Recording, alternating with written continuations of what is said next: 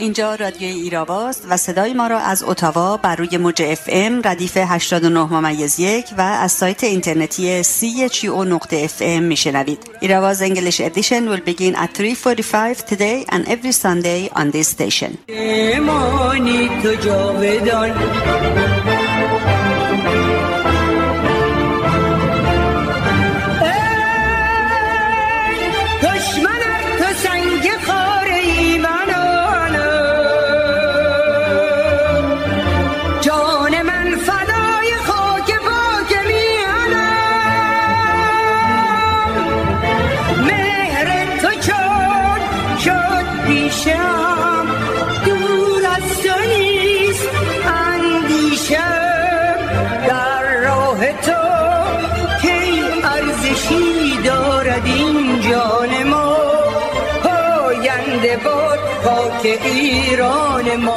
من از آفتاب به دامان غروب گریختم. آنجا بر گستره شب دیوارها بلند بودند و کوچه ها تنگ و خانه ها تاریک. چه دشوار بود آنجا شناخت شب از مهتاب. جمشید پیمان، بخشی از شعری برای تابستان 67. با سلام و درود به شما شنوندگان گرامی رادیو ایراوا، نرگس غفاری هستم و برنامه این هفته 19 مرداد 99 برابر با 9 آگوست یا اوت 2020 رو شروع می‌کنیم. دلم می‌خواد این برنامه رو با یاد یکی از مظلوم‌ترین قربانیان رژیم آخوندها شروع کنم. با اینکه وقتی تقویم تاریخ این هفته رو مرور می‌کردم موارد بسیاری بودند که میشد دربارشون حرف زد و در طول 40 سال حکومت عمامه‌دارها هم همه کسانی که کشته شدن مظلوم بودن، ولی با این همه این دختر جوان به طرز خاصی به نظر من مظلوم کشته شد. دارم از عاطفه رجبی سهاله حرف میزنم که متولد 1366 بود در مشهد. عاطفه برای اولین بار در سال 1380 به جرم روابط نامشروع دستگیر شد و در حالی که 13 سال بیشتر سن نداشت به 100 ضرب شلاق و زندان محکوم شد. عاطفه در دادگاه تجاوزات مکرر ماموران حکومتی به نام به خودش رو افشا کرد. مقامات بلندپایه شهر نکا این دختر جوان رو مکرراً مورد تجاوز قرار میدادند. رژیم در برابر اعتراضات گسترده‌ای که در اون زمان بهش شد، عاطفه 16 ساله رو با جعل اسناد 22 ساله معرفی کرد. عاطفه 16 ساله توسط قاضی شهر حاج رضایی رئیس دادگستری نکا به جرم جریحه دار کردن عفت عمومی به اعدام محکوم شد. حاج رضایی خودش طناب دار رو به گردن عاطفه رجبی سهاله انداخت و او رو در میدان نکا از استان مازندران به دار آویخت. برای همین میشه حدس زد که خود او هم جزو متجاوزین به عاطفه بوده. روح این دختر جوان شاد. مطمئناً روز حسابرسی از حاکمان عمامه به سر خواهد رسید. پس از رویدادهای هفته، ششمین و آخرین قسمت از سلسله برنامه 30 خرداد 60 رو خواهید شنید و با بخش انگلیسی از حضورتون مرخص میشم.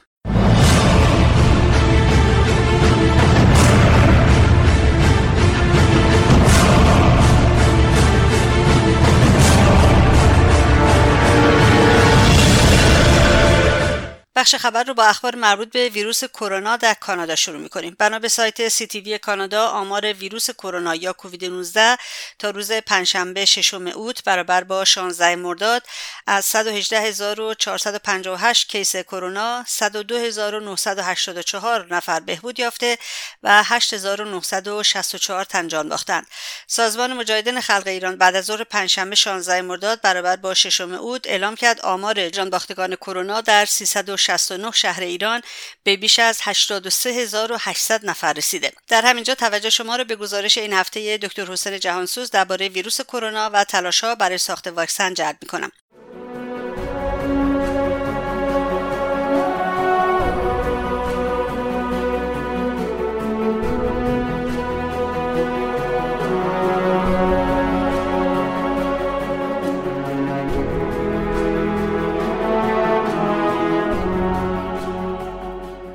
با سلام به خانم غفاری و شنوندگان عزیز رادیو ایراوا. قبل از هر سخن برگزاری شکوهمند، موفقیت آمیز و شگفت انگیز گردهمایی روز 17 جولای را به همه یاران مقاومت و اشرف نشانها و خواهران برادران پیشتاز و پرچمدارمان در اشرف 3 و به رهبری مقاومت تبریک میگویم. رژیم فاسد و جنایتکار جمهوری اسلامی از آغاز شیوع بیماری کووید 19 مرگ و میرها را یا انکار کرده و یا با دروغ و پنهانکاری و انتشار آمارهای ساختگی سعی کرده است ابعاد این فاجعه عظیم انسانی را در ایران پنهان کند. طبق گزارش رژیم در روز چهارشنبه 5 آگوست تعداد مبتلایان به ویروس کرونا در ایران 317,483 نفر و تعداد فوت شدگان 17,802 نفر گزارش شده است. بر اساس آماری که سازمان مجاهدین خلق منتشر کرده، تعداد جان باختگان بیش از 83,000 نفر می باشد. رژیم با سیاست خائنانه و ضد بشری ایمنی کلان و کشتار میلیون‌ها ایرانی و خانه‌نشین کردن آنها می‌خواهد فرصت فکر کردن به اعتراضات و قیام را از مردم بگیرد. در 7 ماه گذشته پژوهشگران مطالعات زیادی در مورد ویروس کرونا 19 انجام دادند، ولی هنوز نادانستنی‌های زیادی در مورد اینکه چرا به این آسانی ویروس از شخصی به شخص دیگر منتقل می‌شود و چرا در بعضی مریض‌ها علائم خفیفی نشان می‌دهد و بعضی‌ها را به سرعت می‌کشد وجود دارد.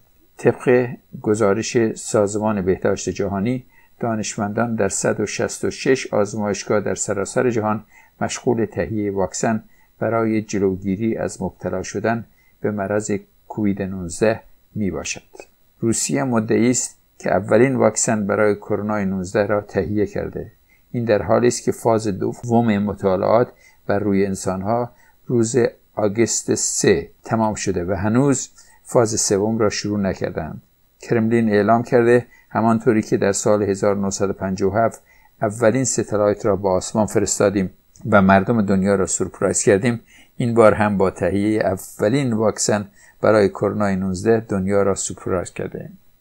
این که بعد از فقط مرحله دوم مطالعات بالینی روسیه ادعا می کند واکسنی تهیه کرده و می خواهد آن را به روس‌ها تزریق کند، یک عمل غیر علمی و غیر اخلاقی می باشد.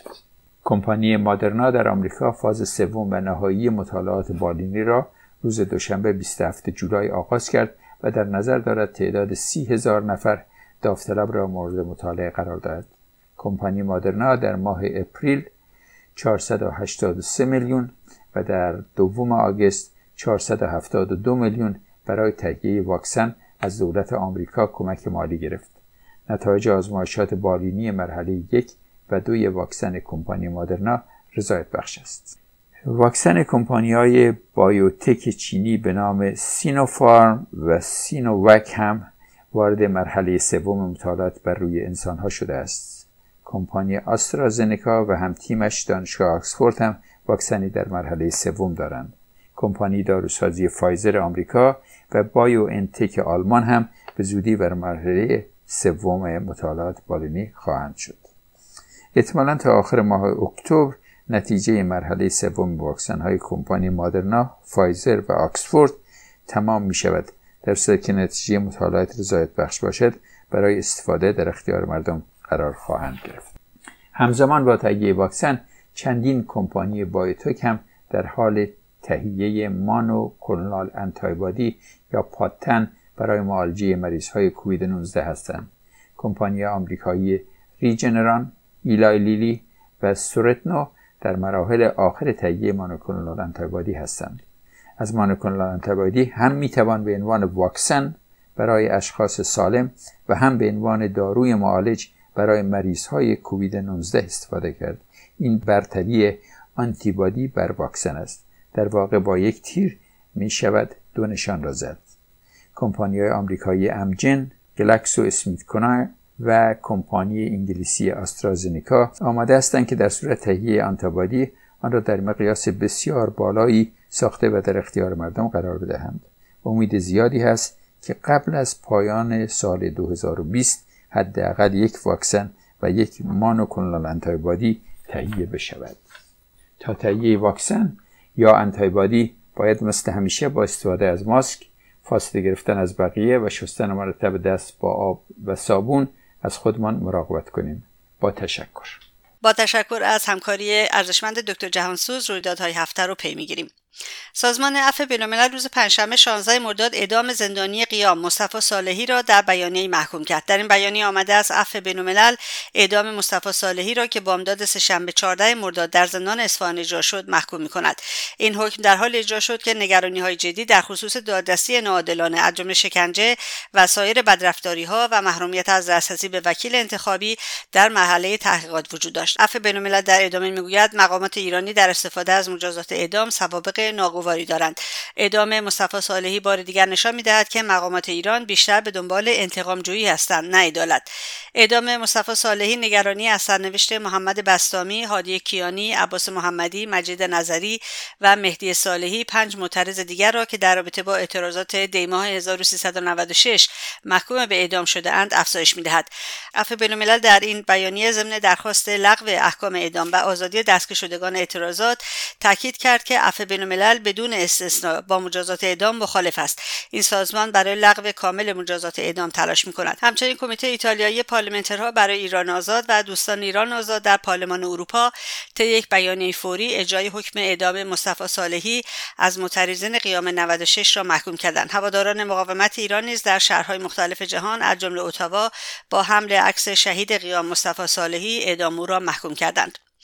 بعد از ظهر سه‌شنبه 4 اوت برابر با 14 مرداد بر اثر انفجاری مهیب در بندر بیروت در لبنان 135 تن کشته و بیش از 5000 تن زخمی شدند. دولت لبنان شماری از مقامات بندر بیروت را تا زمان انجام تحقیقات درباره این انفجار تحت حبس خانگی قرار داده است. بلومبرگ روز پنجشنبه 5 اوت برابر با 15 مرداد نوشت حزب الله از تقصیر در انفجار بیروت را خلاصی نیست. وقتی خشم مردم جای غم و اندوه را بگیرد عمده تقصیر رو به شبه نظامیان حامی ایران خواهد بود. حسن دیاب نخست وزیر لبنان گفته است جوشکاری سهلنگارانه باعث انفجار بوده است، اما این به معنی این نیست که مردم لبنان به سادگی بپذیرند این انفجار غیرقابل اجتناب بوده است. نیترات آمونیوم در 2013 که از گرجستان به موزامبیک میرفت توسط کسی که هنوز معلوم نیست چه کسی به بیروت منتقل شد. بلومبرگ افزود خزانداری آمریکا بر این اعتقاد است که عمده بنادر بیروت در کنترل حزب الله است. العربیه به نقل از استاندار بیروت گفت خسارت‌های ناشی از انفجار بندر بیروت به 15 میلیارد دلار میرسد. العربیه در گزارشی نوشت بر اساس یک ویدیوی منتشر شده در شبکه‌های اجتماعی حسن نصرالله در یک سخنرانی قبلی سناریویی از انفجار شبیه انفجار هسته‌ای انباری از مواد منفجره آمونیاک را برای آینده در بندر حیفا ترسیم کرده بود که آنچنان انفجاری به وجود بیاید که اندازه یک بمب اتمی قدرت تخریبی دارد. او گفت موشک‌ها با هدف قرار دادن آن آمونیاک ده‌ها هزار تن از آنها را به قتل می‌رسانند، بنابراین انفجار کاملا مشابه بمب هسته‌ای خواهد بود. این منبع افزود اما آنچه حسن نصرالله خواب آن را دیده بود در لبنان اتفاق افتاد. فعالان اینترنتی لبنان با بازنشر مجدد سخنان حسن نصرالله در این ویدیو در شبکه‌های اجتماعی و نشان دادن تصویر انفجار مهیب بندر بیروت به زبان عربی نوشتند طلعت براسنا، یعنی سناریوی تو بر سر ما پیاده شد. همچنین در شبکه‌های مجازی و به خصوص توییتر در کنار عکسی از بندر بیروت که عمامه سیاه بر روی دودهای ناشی از انفجار دیده می‌شود نوشته شده است ما می‌دانیم کار توست. خبرگزاری رویتر 16 مرداد از بیروت گزارش داد هنگام بازدید امانوئل ماکرون رئیس جمهور فرانسه روز پنجشنبه از محل انفجار بیروت تعدادی در میان جمعیت فریاد می‌زدند ما را از دست حزب الله رها کنید. در خبر دیگر و به نقل از العربیه وزارت کشور بحرین روز پنجشنبه 16 مرداد اعلام کرد که 2 محموله اسلحه قاچاق رژیم ایران را کشف و ضبط کرده و نیروهای امنیتی بحرین 2 خودرو مواد منفجره را شناسایی و توقیف کردند. همچنین وزارت کشور بحرین افزود بازداشتشدگان اعتراف کردند که نیروهای حزب الله در قاچاق تسلیحات و مواد منفجره به لبنان دست داشتند.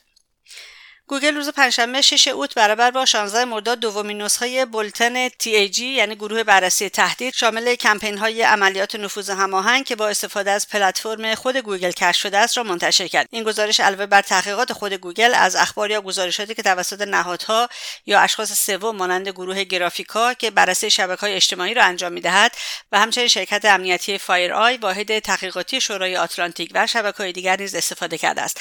این گزارش شامل فعالیت‌های 3 ماهه دوم سال 2020 می شود. در ماه آوریل گوگل 16 کانال یوتیوب، 1 حساب تبلیغاتی و 1 حساب ادسنس را به خاطر انتشار مطالبی به عربی از واکنش آمریکا به کووید 19 مربوط به اتحادیه بین‌المللی رسانه‌های مجازی مورد حمایت رژیم ایران را تعطیل کرد. همچنین 3 کانال یوتیوب مرتبط با رژیم ایران به خاطر انتشار مطالبی به زبان بوسنیایی و عربی علیه آمریکا و مجاهدین را تعطیل کرد.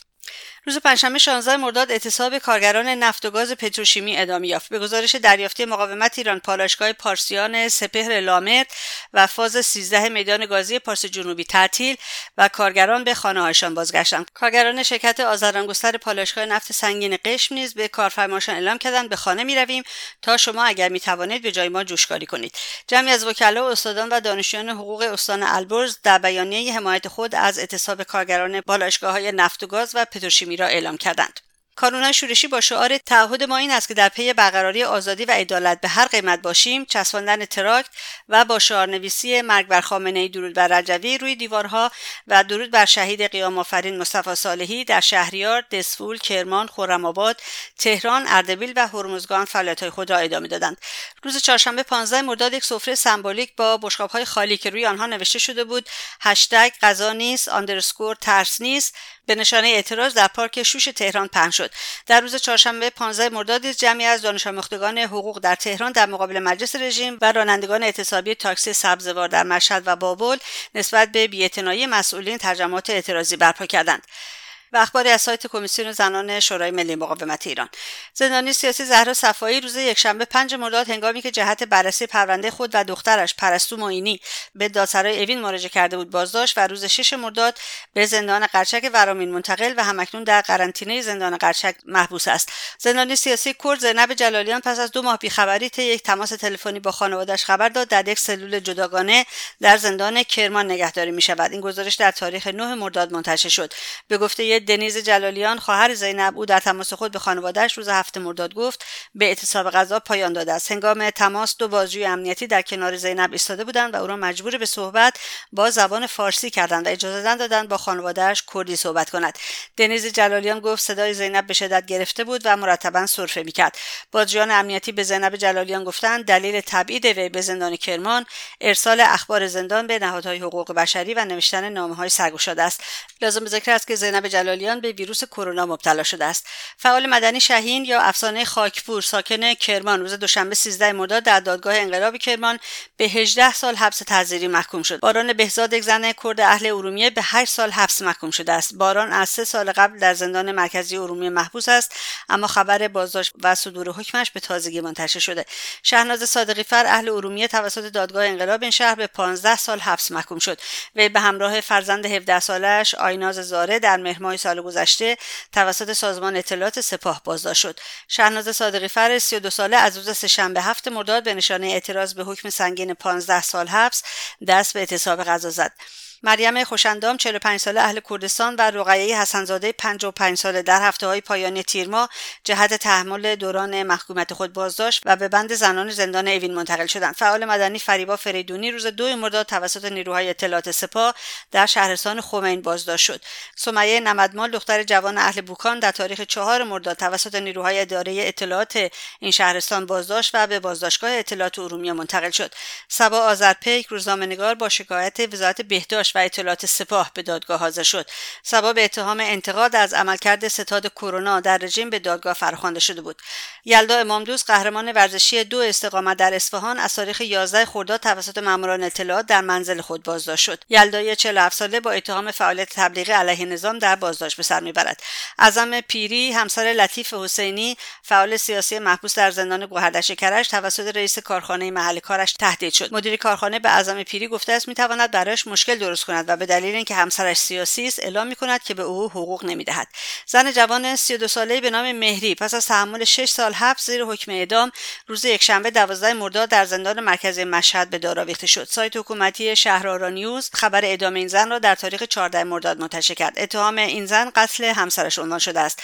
شمار زنان اعدام شده در دوران ریاست جمهوری روحانی با اعدام این زن جوان در مشهد 106 تن را شامل می‌شود. اولین زنی که در سال میلادی 2020 اعدام شد سارا مین بود و اون نیز در زندان مشهد به دار آویخته شد.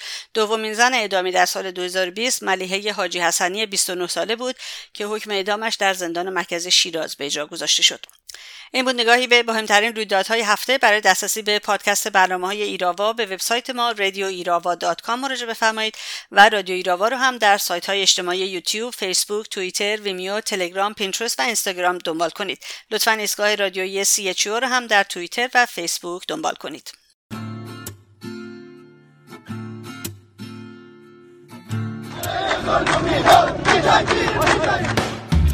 اعتصاب ما میرسد به صبح پیروزی، باید آتشین خشم خفته را برافروزی. اعتصاب ما طبل بی امان رزم است، میدهد پیام میدمد سپید روزی. ایستاده ام به پای آزادی، جان میدهم برای آزادی. ایستاده ام به پای آزادی، جان میدهم برای آزادی.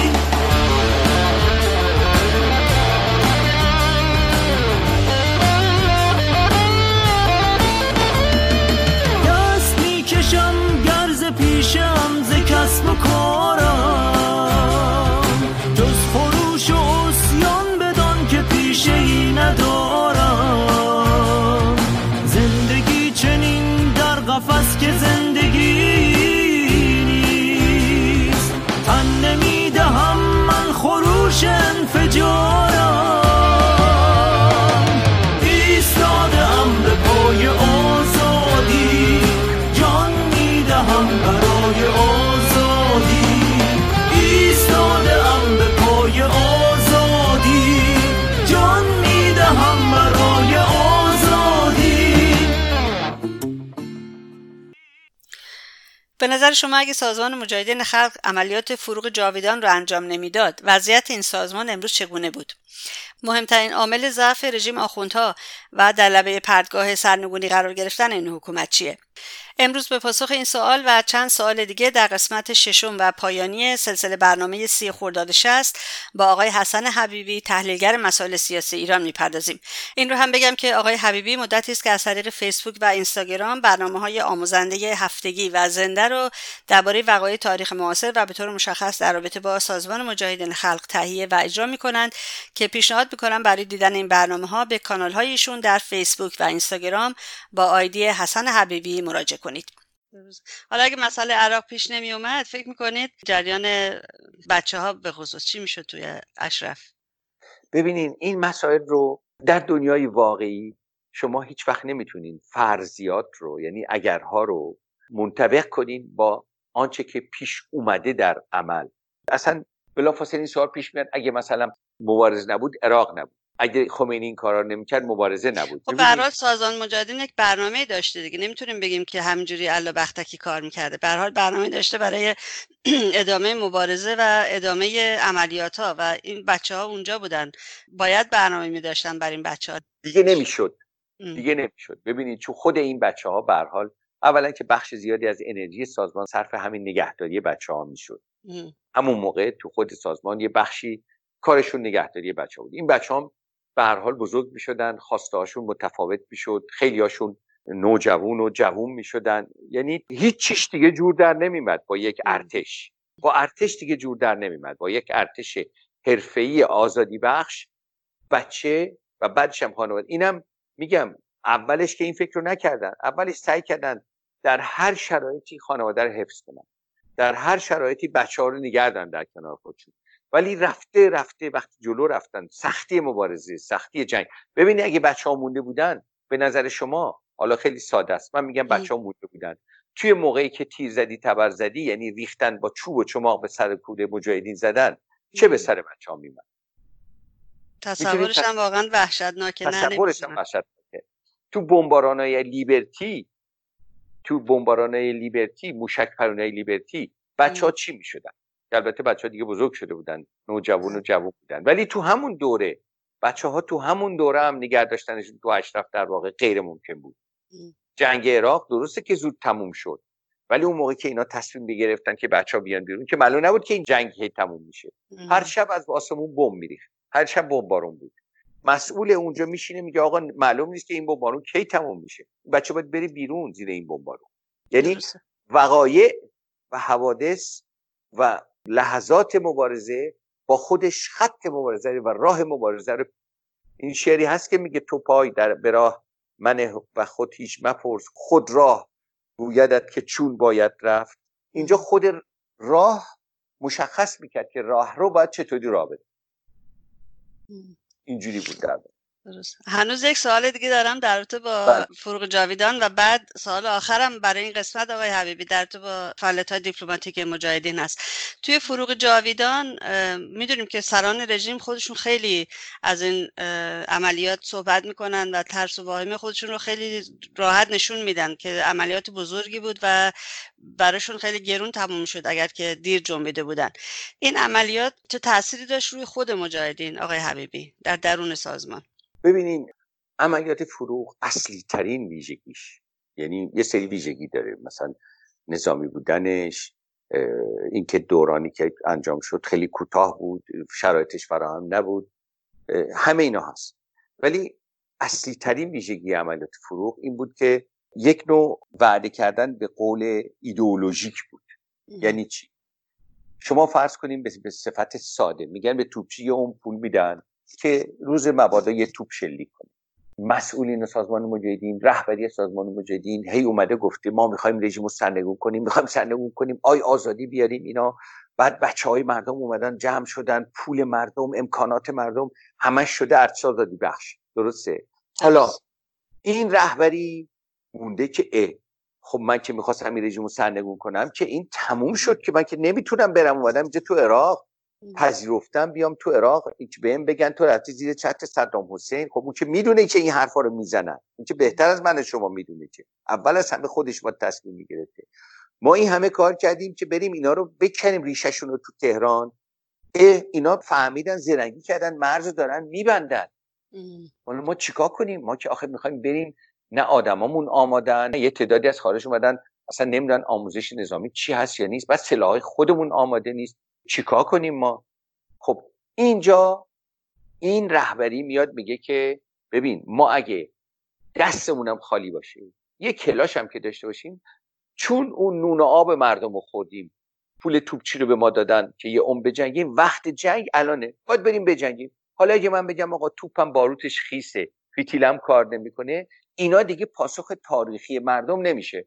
مردم میگن شما مفخرای مش بچه‌ها و پول ما اومد اونجا، چه بچه‌م جمع کردید بساطتون رو رفتید، دوباره خارج نشین شدید. در واقع سازمان مجاهدین بدون شک از بین میرفت، مقاومت بدون شک از بین میرفت.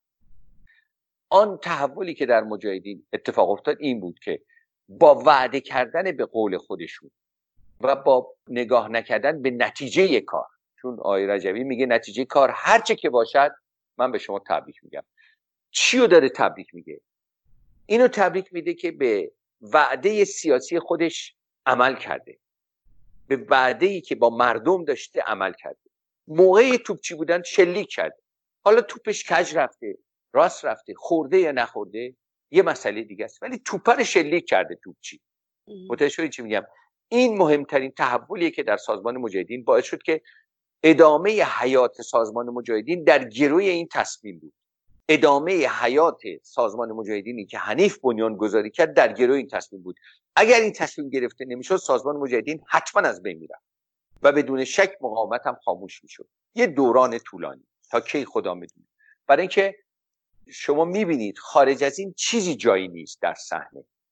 حتی بعد از اون فروغ هم شما ببینید، بعد از اون فروغ خیلی‌ها فکر می‌کردن که چون اینا به لحاظ نظامی الان ضعیف شدن، کم شدن، کوتاه شدن، خب این داستان خاموش شد، این شعله خاموش شد. 2 سال نشده بود ما رژه ارتش آزادی بخش رو دیدیم.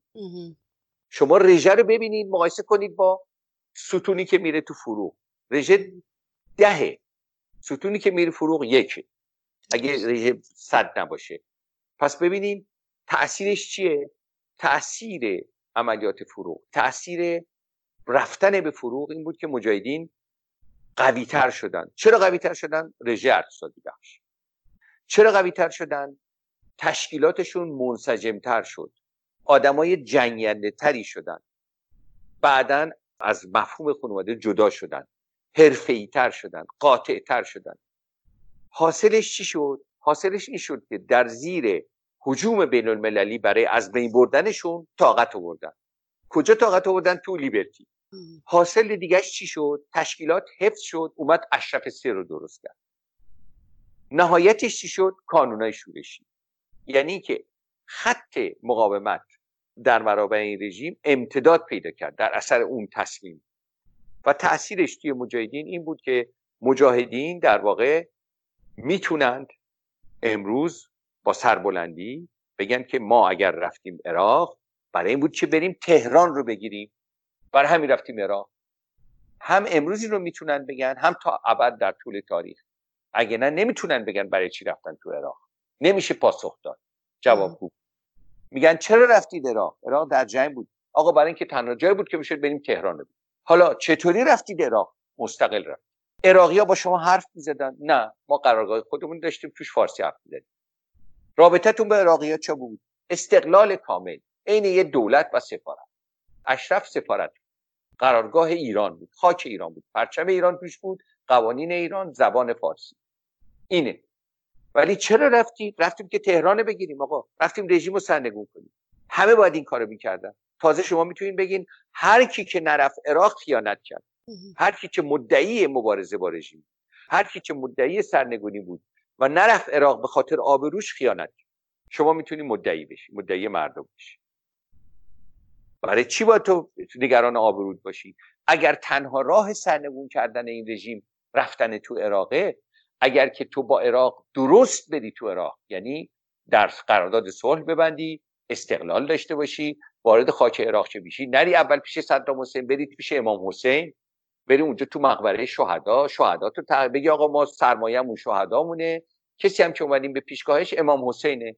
عراق هم یه خاکی، حالا اسمش عراقه، قبلا بخشی از ایران بوده، قبل از ما هم خمینی اومده توش، قبل از خمینی هم نمیدونم همه، بعد ما آخر رفتیم، بعد از خمینی بختیار رفت عراق، بعد از بختیار چریکا رفتن، فدایی رفتن، کمله رفت، ما آخر رفتیم عراق.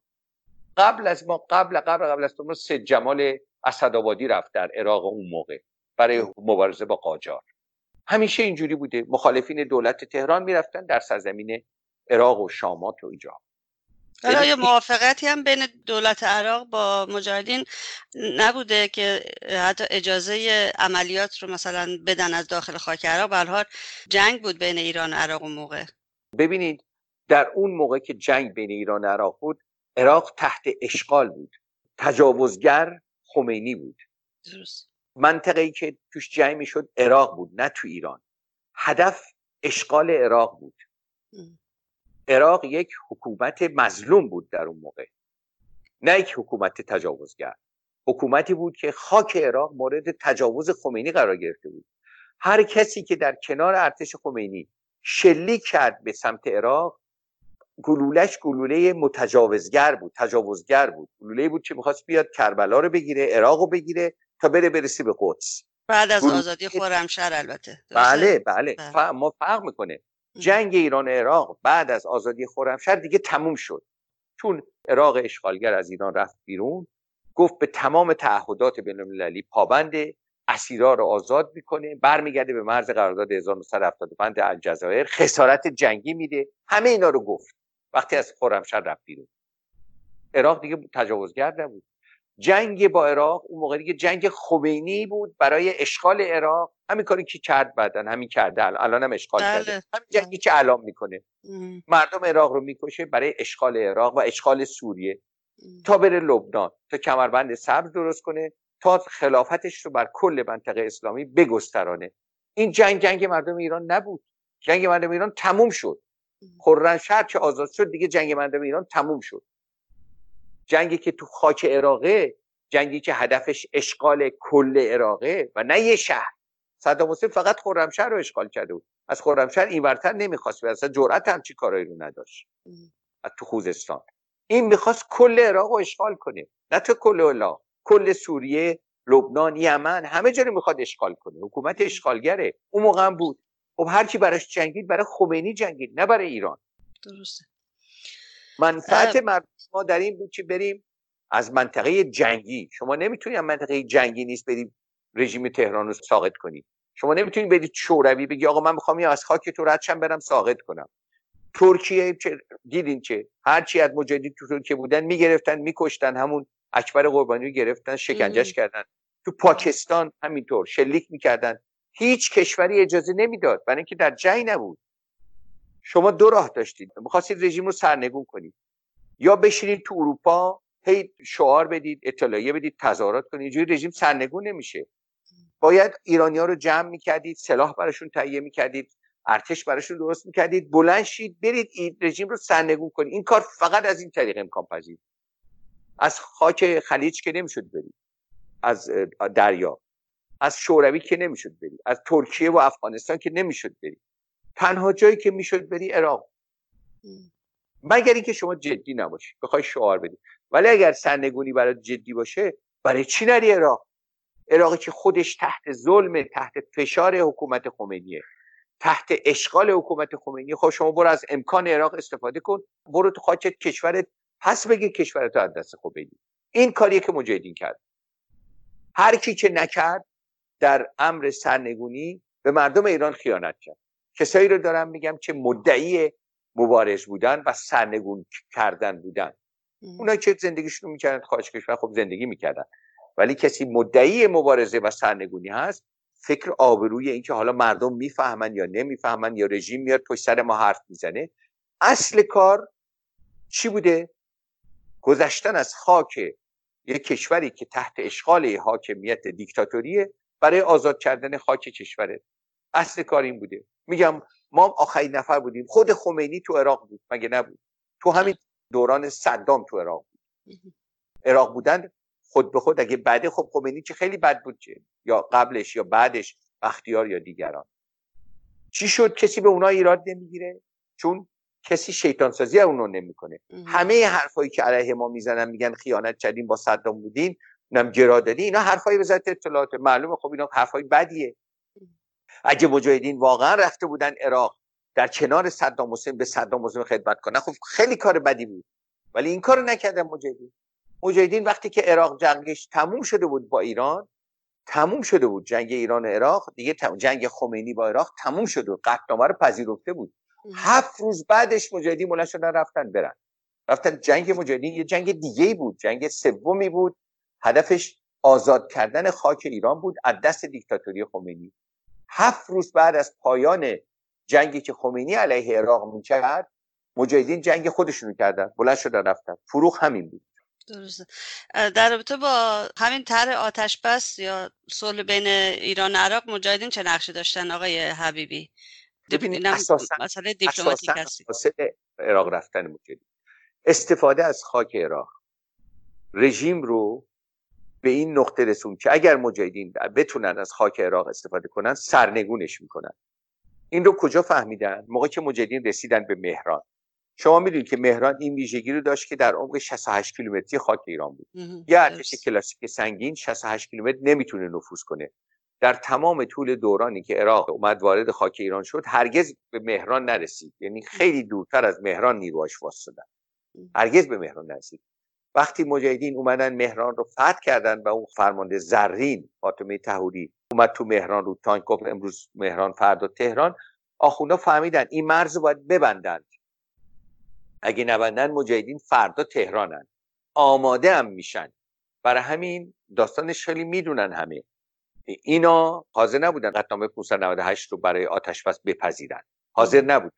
دولت عراق 1 سال 1.5 سال دنبال اینا میدوید، اینا حاضر نبودن. بیش از 1 سال دنبال اینا میدوید، دنبال قطعنامه قبلیش هم حاضر نبودن. یعنی از موقعی که عراق از خرمشهر رفت بیرون، دائم دنبال این بود که آتش جنگ خاموش بشه، چون نمیتونست مقاومت کنه و اینا دائما دنبال این بودن که آتش جنگ رو برافروزن و هی میگفتن والفجر 1 والفجر 2 رمضان 1 رمضان 2. این کارا میکنن که برن عراق رو اشغال کنن. میگفتن تا خشت آخر خونه‌های ایران. خمینی میگفت ما میریم عراق رو میگیریم. تا یه نفرم که هست. وقتی که مجاهدین اومدن رفتم پیش خمینی، گفتن اینا اگه 3-4 ماه دیگه وقت پیدا کنن میان تهران رو میگیرن. گفتن فقط 4-5 ماه آماده بشن بعد از مهران. گفتن باید هر چه زودتر این مرز رو بس. برای همین خمینی اومد گفت خب من زهر خوردم و آبروم با خدا معامله کردم. ولایتی میگه که من از نیویورک میومدم، از هواپیما پیاده شدم، به من اومدن گفتن آقا برگرد برو نیویورک. گفتم آقا برم خونم لباسم. گفتن نه، فوری برگرد برو نیویورک، برو قطعنامه رو امضا کن. ولایتی خودش تعریف میکنه، این هستش مصاحبه‌اش، میگه که من برگشتم نیویورک. اون موقع پرزیدنت کولار دبیر کل سازمان ملل بود. میگه ما هر وقت میتونیم سازمان ملل اونجا بود و طارق عزیزم، ما تا میرفتیم سازمان ملل، طارق عزیز تو این راه دنبال ما میدوید ما رو پیدا کنه که با این قطعنامه رو امضا کنیم. میگه ما رفتیم به این دکتر گفتیم آقا ما میخوایم این قطعنامه رو امضا کنیم، آتش‌بس بپذیریم. طارق عزیز نبود. 3-4 روز طول کشید، طارق عزیز گم شده بود. حالا داستان چی بود؟ اینا اعلام کرده بودن که قطعنامه رو میپذیرن، اعلام بیرونی کرده بودن. آقای رجبی رفته بود پیش صدام حسین گفته بود آقا به ما وقت بدید، ما میخوایم بریم عملیاتمون رو بکنیم، جنگ ما جنگ شما نیست، ما نیومده بودیم که شما جنگتون تمام بشه جنگ ما تمام شه، ما اومده بودیم بریم تهران رو بگیریم، الانم میخوایم بریم. صدام حسین گفت آقا ما به شما 5-6 روز بیشتر وقت نمیدیم. خلاصه تو این 5-6 روز طارق عزیز قایم شده بود که اینا امضا نکنن این قطعنامه رو، از دستش در برن. خلاصه ولایتی میگه که روزی که قرار بود قطعنامه رو امضا کنیم همون روزی بود که عملیات فروغ در واقع انجام شد. میگه روزی که ما رفتیم نشستیم پشت میز قطعنامه رو امضا کنیم و قرار بود طارق عزیز بیاد، من نشسته بودم، طارق عزیزم نیامده بود. یه دفعه یک فکسی، نمیدونم تلکسی چیزی به من دادن، گفتن که منافقین وارد غرب کشور شدن. میگفتش خودش میگه که من که سیگار نمیکشم، به یکی گفتم یه سیگار به من داد و من شروع کردم به کشیدن این سیگار و اینقدر این سیگار رو کشیدم که فیلترش رو هم کشیدم از فرط ناراحتی و شوکی که بهم وارد شد که حالا چیکار کنیم. یعنی ترس ولایتی رو شما در سازمان ملل ببینید. داستان این بود، اینا اساساً به خاطر جلوی این که مجاهدین رو بگیرن، جلوی ورود مجاهدین رو بگیرن، رفتن قطعنامه رو. همین قطعنامه رو اینا 6-7 ماه دیرتر امضا میکردن، سرنوشت فروغ خیلی فرق میکرد، خیلی فرق میکرد. چون فروغ عملیاتی بودش که من میتونم بگم به لحاظ نظامی واقعا 85% طرح اصلی واقع شد، موفق بود. ما در 10-15 کیلومتری کرمانشاه متوقف شدیم. اگر که ارتش آزادی بخش میرسید به شهر کرمانشاه رژیم ساقط میشد و اینو رژیم خودش میگه، رفسنجانی میگه، 10 بار گفته، تو خاطراتشون هست. ما در 10-15 کیلومتری کرمانشاه نیروهای ارتش آزادی بخش از حرکت واسطه. این بود داستانش. یعنی علت این که رژیم رفت پای قطعنامه آتش‌بس به خاطر این بود که نذاره ما با آمادگی کامل وارد عملیات فروغ بشیم، که خب به نوعی موفق هم شد دیگه.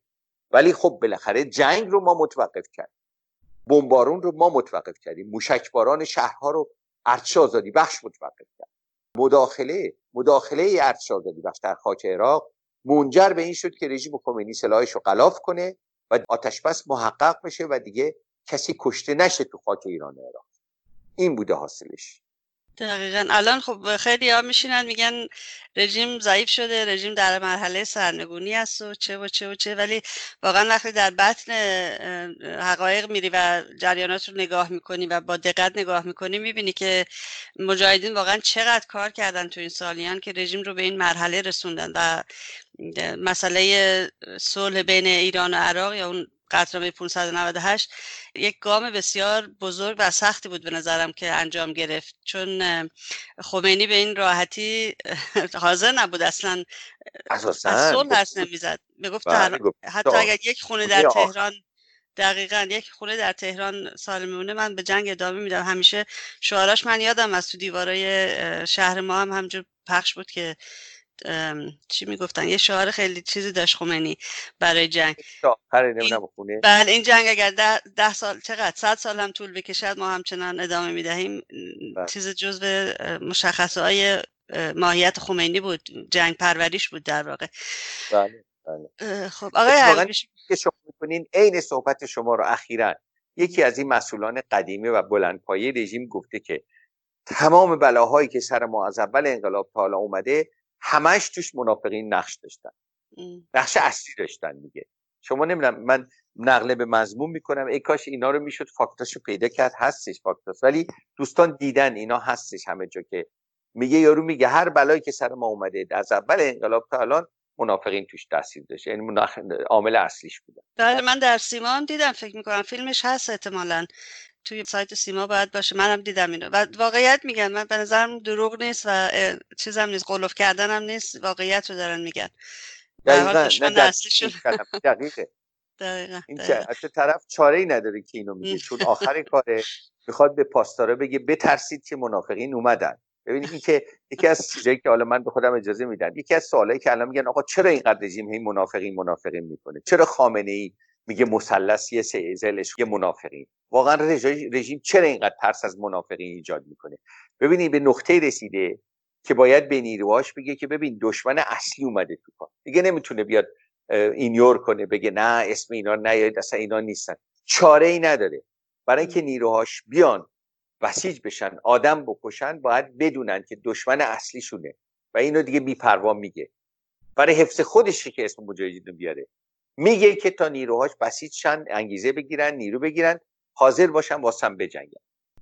دقیقا همینطوره. یک سوال دیگری من یادم رفت ازتون بپرسم آقای حبیبی، در رابطه با جدایی هایی که در سازمان مجاهدین به وجود اومد، همون طلاق هایی که معروف هستن به طلاق، خانم مریم رجوی و آقای مسعود رجوی آیا جدا شدن از هم؟ طلاق و ازدواج این دو با طلاق‌های دست جمعی که در سازمان مجاهدین انجام گرفت چه رابطه‌ای داشتن با هم؟ در چه سال‌هایی دقیقاً انجام گرفت اینا؟ ببینید رهبری مجاهدین یعنی خود آقای رجوی یک بیلان کار 50 ساله داره. ایشون در هر اتفاقی که در این سالها برای سازمان و برای تشکیلات پیش اومده همیشه خودش جلودار بوده در همه اتفاقات، از شکنجه شدن گرفته تا زندان بودن تا همه چیزایی که شما می‌بینید، تمام ابتلاعات، تا اینکه اعضای خانواده‌اش رو بکشن، خواهرش، برادرش و دیگران. به طور قانونمند توی یک تشکیلات اصلا همچی چیزی ممکن نیستش که یک کسی ویژه بشه. از هر چیزی در هر موردی ویژه بودن اصلا وجود نداره. شما تردید نکنید که هر قانونمندی که برای اعضا و تمام بدنه تشکیلات و تمام رده‌های تشکیلات هستش بدون شک از خود رهبری این تشکیلات شروع میشه. هر چه که اتفاق افتاده باشه، هر چی که باشه، در جزئیات بسیار سختگیرانه تر، بسیار جدی تر، قبل از همه قدم اولو باید رهبری خود سازمان برداره. این اصلا قانون پیشرفت این تشکیلاته. اصلا کسی زیر بار این حرفا نمیره. دوران بردهداری نیستیم که یکی بیاد مثلا این حالا نمیخوام چیز کنم، این فرقه اسماعیلیه یه نفر دارن هی طلا میریزم، اینجوری نیستش که تشکیلات انقلابی آهنین منضبط روز به روز زیر خطر از بین رفتنه. 1001 خطر بمب تو پاریس هم میان بمب میزنن زیرش. اصلا نمیتونه شوخی کنه سر این مسائل. این یعنی تمام افراد، تمام بدنه، در جزئیات، تمام عناصر این تشکیلات یک دست و واحد از یک قانونمندی پیروی میکنن، همه بهش معتقدن، هیچ کس هم ویژه نیست. من این در این هیچ تردیدی ندارم. میخوان حالا توضیح بدین سر این که طلاقا در چه سالی انجام گرفت؟ و چون خیلی رژیم خیلی صحبت میکنه سر این موضوع آقای حبیبی و مانور میده سر این مسئله که میگه همه مجاهدین جدا شدن به غیر از نه اینطوری نیست. به نظر من هیچ چیز دقیق، گزارش دقیقی سر فرد ندارم. نه من ندارم نه کسی. ببینید سازمان مجاهدین یک سازمان بسیار متشکلیه. خود من وقتی طلاقا شروع شد، نشستای طلاقا برای رده‌ای که من بودم بهش میگفتن نشست 5 روزه. یعنی طلاقا تو رده‌های بالای سازمان، توی به اصطلاح اعضایی که با مرکزیت اینا دیگه نداریم، ولی به هر حال تو رده‌های بالای سازمان شروع شده بود. اینطور که من میدونم، فکر میکنم گفته بودن مثلا اولین رده یک رده 10-12 نفره بودن که این بحثشون مطرح شده بود. بعد از این رده عبور کرده بود، اومده رده پایینتر، مثلا تعداد بیشتری از فرماندهان بالای سازمان از اونها عبور کرده بود. بعد اومده بود، من یادمه ما که به اصطلاح از یه رده پایینتر دیگه عمومی بودش، عمومی ارشادزادی بخش بود که من توی اون بخش در واقع وارد این نشسته چیز شدم طلاق. قشنگ یادمه برای ما ویدیوهای این نشستا رو میذاشتن، نشستای مسئولین رو میذاشتن، ویدیوهای نشستای مسئولین که میذاشتن توش حرفایی که اونا میگفتن و این جزئیات که میگفت. اون ویدیوها حاکی از این بود که این از خود رهبری سازمان شروع شده، یعنی از خود آقای رجوی تا همینطور پایین، یعنی از بالا این بحث واقع و اجرا شده و جاری شده و اومده پایین. تو این ویدیوها اینجوری بود. یعنی شما نمیدیدی بگن که مثلا ایشون آقای رجوی مستثناست از این قاعده. همچی چیزی نبود، اصلا نمیشد.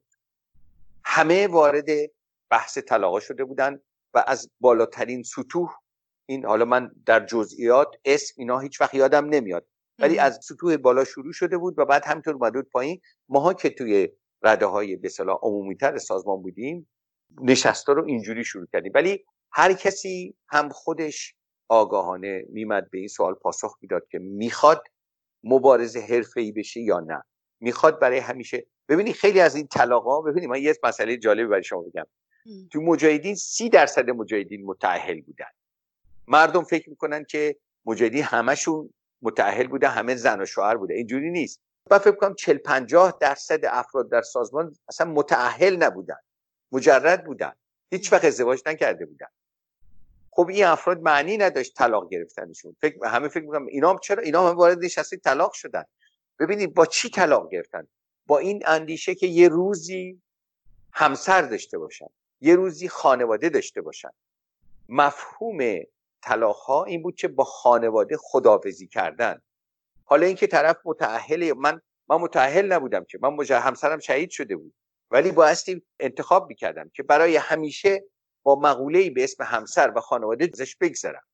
من یادم قشنگ من باید با این مقوله عبور میکردم و میمدم انتخابمو میگفتم به مسئولم که بله من پذیرفتم برای همیشه دست از زن بشورم، دیگه هیچ وقت نخوام ازدواج کنم، هیچ وقت نخوام خانواده تشکیل بدم.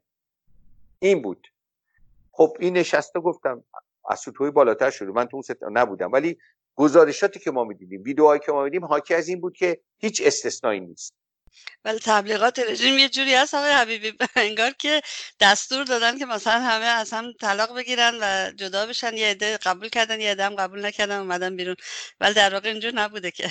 اصلا مگه میشه این چیزا رو دستور؟ واقعا مگه میشه؟ طرف مگه مجبور خب میاد بیرون؟ مگه اینا که اومدن بیرون پابند و دستبند نداشتن، بقیه پابند و دستبند داشتن؟ خب میمدن بیرون میگفتن ما خود هستن همین الان در اروپا جای مختلف خانواده‌ای که اومدن گفتن نخیر ما نمیخوایم، ما میریم در خارج کشور هوادار خوبی بشیم، مبارزه حرفه‌ای دیگه به این صورت نمیخوایم ادامه بدیم. یا نه زن میگفت من نمیخوام مبارزه حرفه‌ای بشم، من میرم. هستن، من چند تاشون رو شخصا میشناسم اومدن در خارج کشور، در هلند، آلمان، همین فرانسه. یا زن میموند مرد میمد، شوهر میمد در خارج کشور، یا برعکس شوهر میموند زن میمد. از هر کدوم اینا من 10 تا رو میشناسم. کسی کاری به کسی مگه میشه کسی جلوش به تبلیغات رژیم طبیعیه در کار شیطان سازی که من الان دارم به صورت یک کار مدون بهش میپردازم. شیطان سازی این که چی هست، این پدیده چی، از کجا شروع شده و چه مراحلی طی میکنه، ابزاراش چیا هستن. یه کاری که من شروع کردم و یه برنامه لایو دارم هر روز جمعه ساعت 7 به وقت پاریس. توی این کار خب این حرفا رو باید بزنن. نمیتونه بیاد بگه که اینا مجاهدا آدمای خیلی پاکباز و خوبی بودن، مبارزه رو انتخاب کردن، از خانواده برای همیشه دست ساختن. این نمیتونه بگه، دشمنه. و باید بیاد اون چیزا رو بگه. دقیقاً باید اینطوره. شنونده عاقل باشه. دقیقاً باید شنونده عاقل باشه آقای حبیبی. و حرفا رو همینطور قبول نکنه، بره بچرخه بخونه مطالب. به هر حال امروز که دسترسی به اینترنت بسیار آسون هست و همه جا مطالب بسیار زیاد است. یه ذره فکر کنید. دقیقاً اونم که اون شرط اول آقای حبیبی. 40 روز 40 سال یه ذره فکر کنه. واقعا چرا دیگران نکردن؟ چرا کسی تو این دنیا نمیتونه کسی دیگه به زور نگه داره؟ یکی دیگه بره یه ذره یک کسی به زور نگه داره، یه ماه با رژیم بجنگه. 40 سال نه، یه ماه. واقعا شما یک بچه خودتون رو نمیتونید 1 ساعت به زور یک جا نگه دارید. دیگه آدم عاقل بالغ چطور میشه وادار کنه به چه کاری بکنه؟ وقتی یکی بیاد توی یک اردوگاهی مثلا تو عراق کرد، بعدش اردوگاه کلا تحت کنترل آمریکایی‌ها بود، صبح تا شب تو اردوگاه بودن، قرارگاه اشرف، تو لیبرتی. خب دائم خب هر کی می‌خواست میومد بیرون، میرم آقا من می‌خوام برم بیرون. آدمای سازمان ملل صبح تا شب اونجا داشتن میچرخیدن. هر کی می‌خواست میگه آقا سلام یه دقیقه واسه من می‌خوام ببرم. خب بودن یه سری هم همین کارو کردن. تیف که کنار اشرف بود برای همین بود. گاهن طرف میمد رد میشد، یکی از اون قرارگاه من پیش بود، آقا سلام من میخوام برم، سوار ماشین میکردم میبردن. اینجوری نبود که. دقیقاً تعقل شرط اول. من بیشتر میگم یه خورده تعقل، ولی خب طبیعی هم هست. ببینید مسائلی که برمیگرده اون مبارزه به سازمان، به تشکیلات، مسائل پیچیده‌ای هست. رژیم هم خیلی پول خرج میکنه. من به شما به تحقیق میگم که اگر که نگم صدها هزار نفر، میتونم بگم 10,000 هزار نفر آدم حرفشون مبارزه در کارت شیطانسازی علیه مجاهدینه. کارشونه به طور حرفه‌ای، پول میگیرن، اموراتشون اینجوری میگذره که کارشون مجاهد شکنیه، آبروی مجاهد بردنه، دروغ درباره مجاهدین گفتنه.